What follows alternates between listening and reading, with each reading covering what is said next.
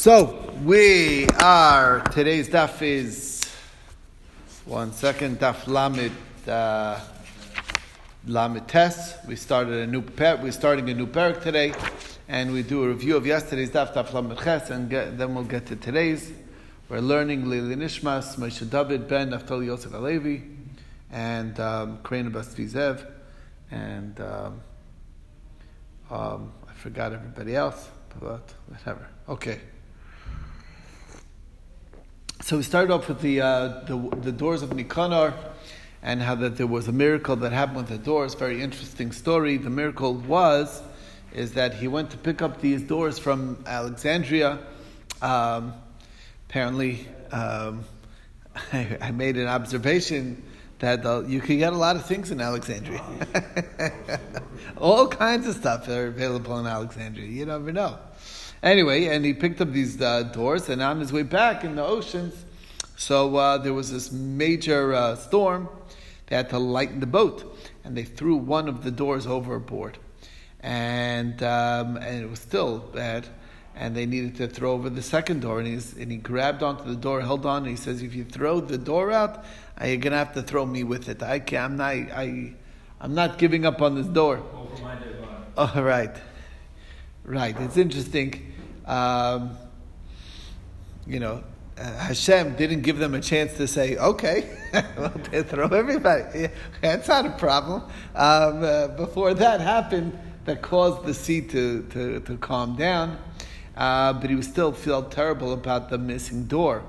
And miraculously, miracle of miracles, when they came back to the shore in the port of Akko, so they found the other board floating along the water, which is not natural to be floating. It's a metal door after all, but it made all the way the journey either that way, that's version A, or version B, some sea creature swallowed the door and then brought it there and spit it up on the shore. Either way, they retrieved both doors, and that's why even when they changed all the doors to gold, they left these doors intact.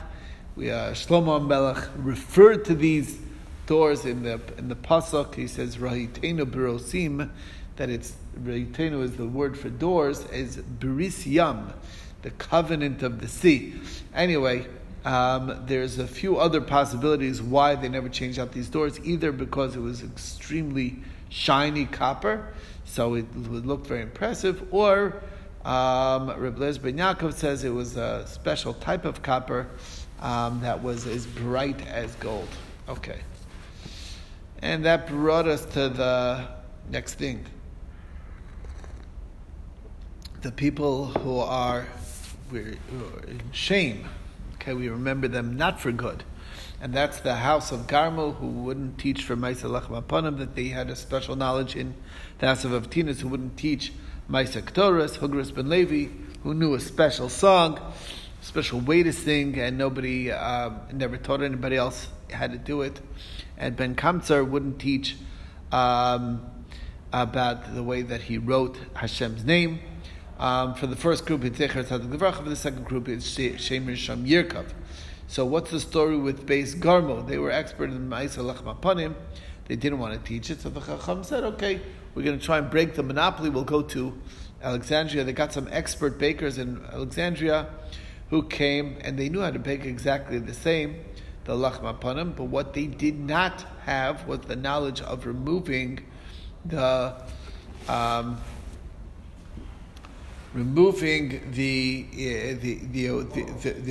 loaves off the wall, which is another skill set. And the difference was in the heating system. Did they cook it from the outside and bake it from the outside? Or was it baked and heated from the inside? And that was the difference, and it made it a better quality by the difference. And therefore, they said, you know what? Since it's an inferior quality, let's go back to Beis Garmo's situation. And they did, but Beis Garmo was like, "I'm not coming back," till they doubled their wages. Used to be 12 maneh, and they had to double it to 24. According to Rabbi Yehuda, it was 24, and they doubled it to 48. Chum said, why won't you teach it to anybody? So they said, look, we have a tradition. Our tradition is that this house, the Beis HaMikdash, will be destroyed. And someone who's not appropriate will learn and use it for Avodah Zarah. We're not interested. We want this skill to be limited to the Beis HaMikdash. One thing that we do mention, Beis Garmu L'Shvach, for praiseworthy, is that none of their family members ever ate white bread. All the bread was black bread, dark bread. Nobody could mistake that it was that they were eating lechem apanim in their sandwiches, and that's the fulfillment of the verse of Yisem Nikim Hashem Yisrael. Next one was the house of Avtinas. They didn't want to teach about the Ketores. The Beis Avtinas were expert in the story of the Ketores. They didn't want to teach anybody. With Chacham sent for experts from Alexandria in Egypt. And by the way, I do have a theory. I might have said this in where is it in Shkalim, this whole Gemara.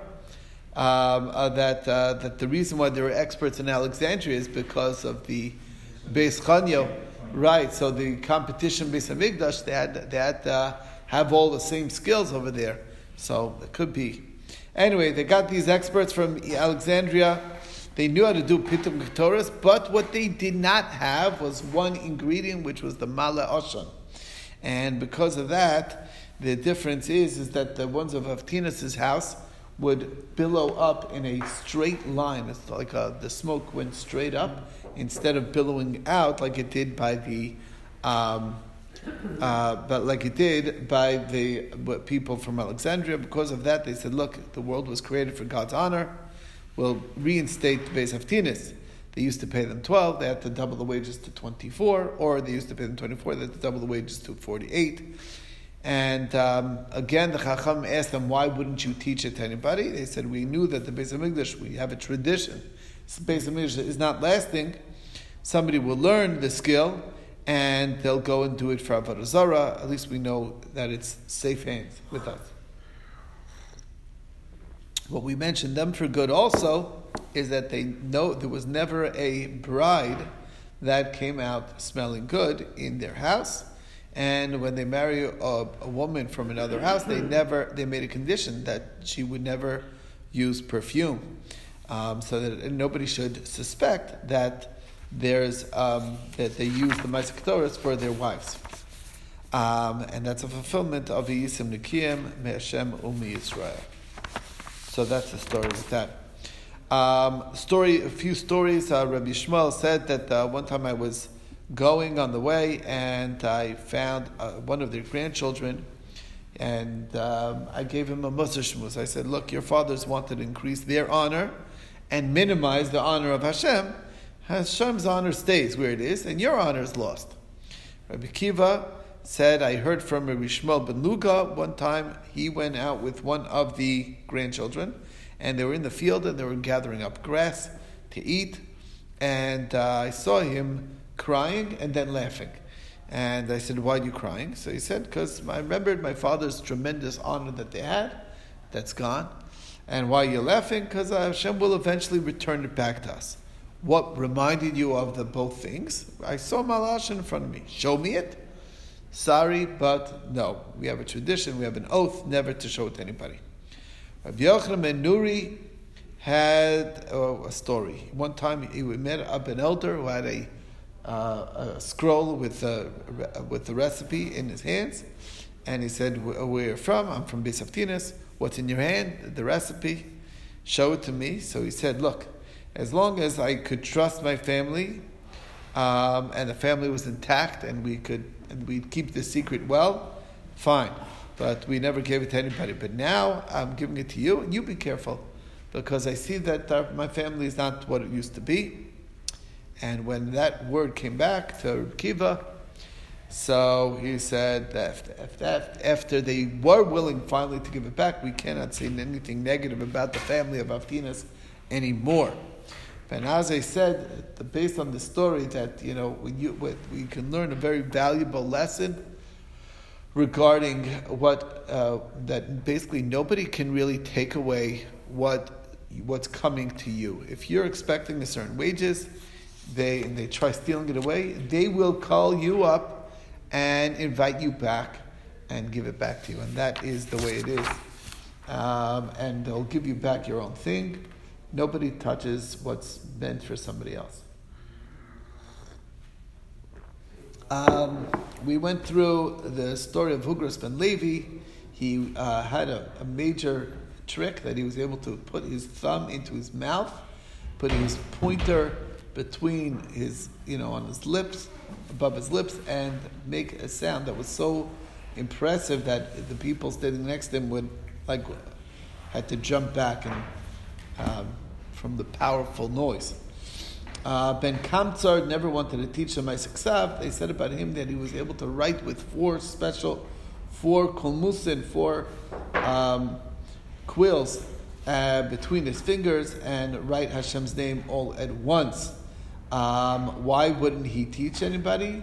Everyone else gave a good answer except for him. And the original, they said, it's Zecher Tzadik Livracha, but for Ben Kamtsar, if a Chaverov, it's Shem Risham Yirkov, which means, the Gemara says, that that should be rat on the name, meaning that the name should fall into disuse. And basically, that's the idea that we specifically do not name people for Risha'im, right?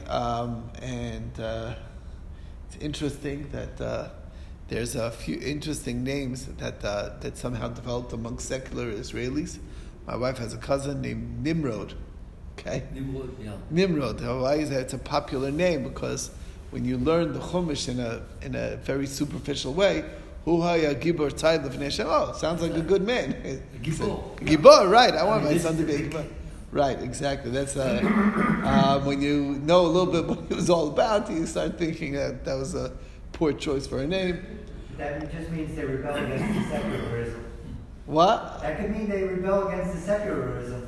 Right, well, it could be, right, exactly. You could take it a good way. That's nice. Anyway, listen, people name Avshalom, and, like it said, because they go by the word, right, exactly. So anyway, point being is, that's the concept, though, is not the name for bad people. Question is that we find that there was a story of this fellow, his name was Doeg ben Yosef, and he was measured by his mother. As he grew, every inch she gave more that weight in gold, and but when the enemy attacked and there was starvation, she ended up slaughtering the child, and that was part of the lamentation of Yirmiyah. Im tochalna nashim piryam, terrible story. Olele tafuchim, the baby who's measured in tefach, and every handbreadth was another donation to the temple. Bottom line is that the Ruach HaKodesh said that's because in Yerag B'mikdash Hashem Kohen V'Navi, they had it coming to them. They did unnatural sins that caused an unnatural result. Okay. Anyway, the point being though is that you see they used the name Doeg, who was known as a Rasha. Nevertheless, you see it didn't work out so well. So there is an Indian. Okay, this kid didn't go to whatever. It wasn't a good name. Okay, next thing we talked about, Rebbe Lazar says that his interesting idea that a tzaddik is from oneself. His righteousness is expressed, but a rasha is from his friends, that his evil is expressed, which is interesting, and that's why it says Zecher Tzaddik Levracha, singular, and by the Rishaim it says B'Shem Rishaim, meaning from the combination of Risham Yirkav. So that's interesting. Ravina said to one of the rabbis who was arranging the Agarata, he says, how do you know that Zecher Tzaddik Levracha? So he's like, what do you mean? It's a verse in Mishlei, Zecher Tzaddik Levracha. Yeah, but where's the Torah into it? Because the pasuk says, Vashem Amar, where do we see it manifest? Hashem Amar Mechasani me Avram Asher Niyaisa, and as soon as you mention Avram, it says Avram Gadol V'Atzum. He's going to be a great nation. He teaches his children, whatever. So you see, once you mention the tzaddik, you say bracha towards the tzaddik. And what about Shem Risham Yirkav? Also, it said once we mention Vayel Ad Sdom, it said right away V'Anshe Sdom Rav Chatom L'Shem Moed. Rebbe Lazar said a tzaddik can dwell amongst two Rishayim and still not learn from their deeds, and a Rasha can dwell amongst tzaddikim and still not learn from their deeds. After all, the tzaddik was like the example of that is Avadia, who lived with Achav and Izevel, and the Rasha that lived among tzaddikim is Esav, who didn't learn from his great surroundings of great people. Okay, Rebbe Lazar says from a bracha of tzaddikim automatically comes out a curse to the Rishayim and vice versa. And that's what happened. Once we talked about Hashem's love for Avram and for his great deeds, so right away it says afterwards, look how bad the contrast is accentuated. And the same is true in the reverse circumstance, when he says, Anshi Sodom Ram Chatam Hashem Mod, right away it says, Vashem Amar Lavram Achrei Parad Lot Mimod, God spoke to Abraham. Okay. Next thing we saw is Rebbe Lazar said that even for one tzaddik, the world is created, as the pasuk says, Vayar Elokim es ha'or ki tov, and the word tov refers to a tzaddik, as the pasuk says, Imru tzaddik ki tov.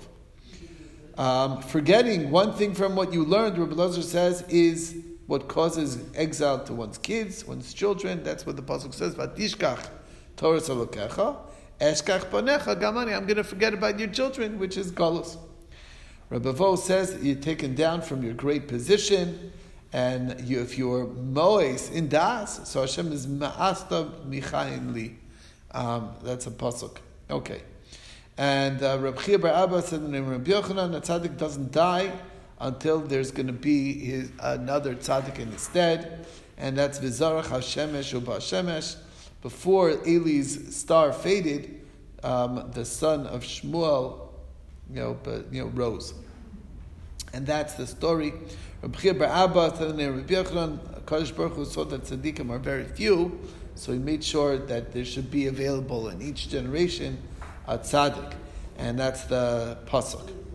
Reb Chia bar Abba said in Rabbi Yochanan that even before a tzaddik, one tzaddik, the whole world remains, as the pasuk says, tzaddik yisod olam, and Reb Chia himself says, Raglei Chasidov Yishmor, which is, so what do you mean? Chasidov is plural? No, but it's written chaser, so it's chasido.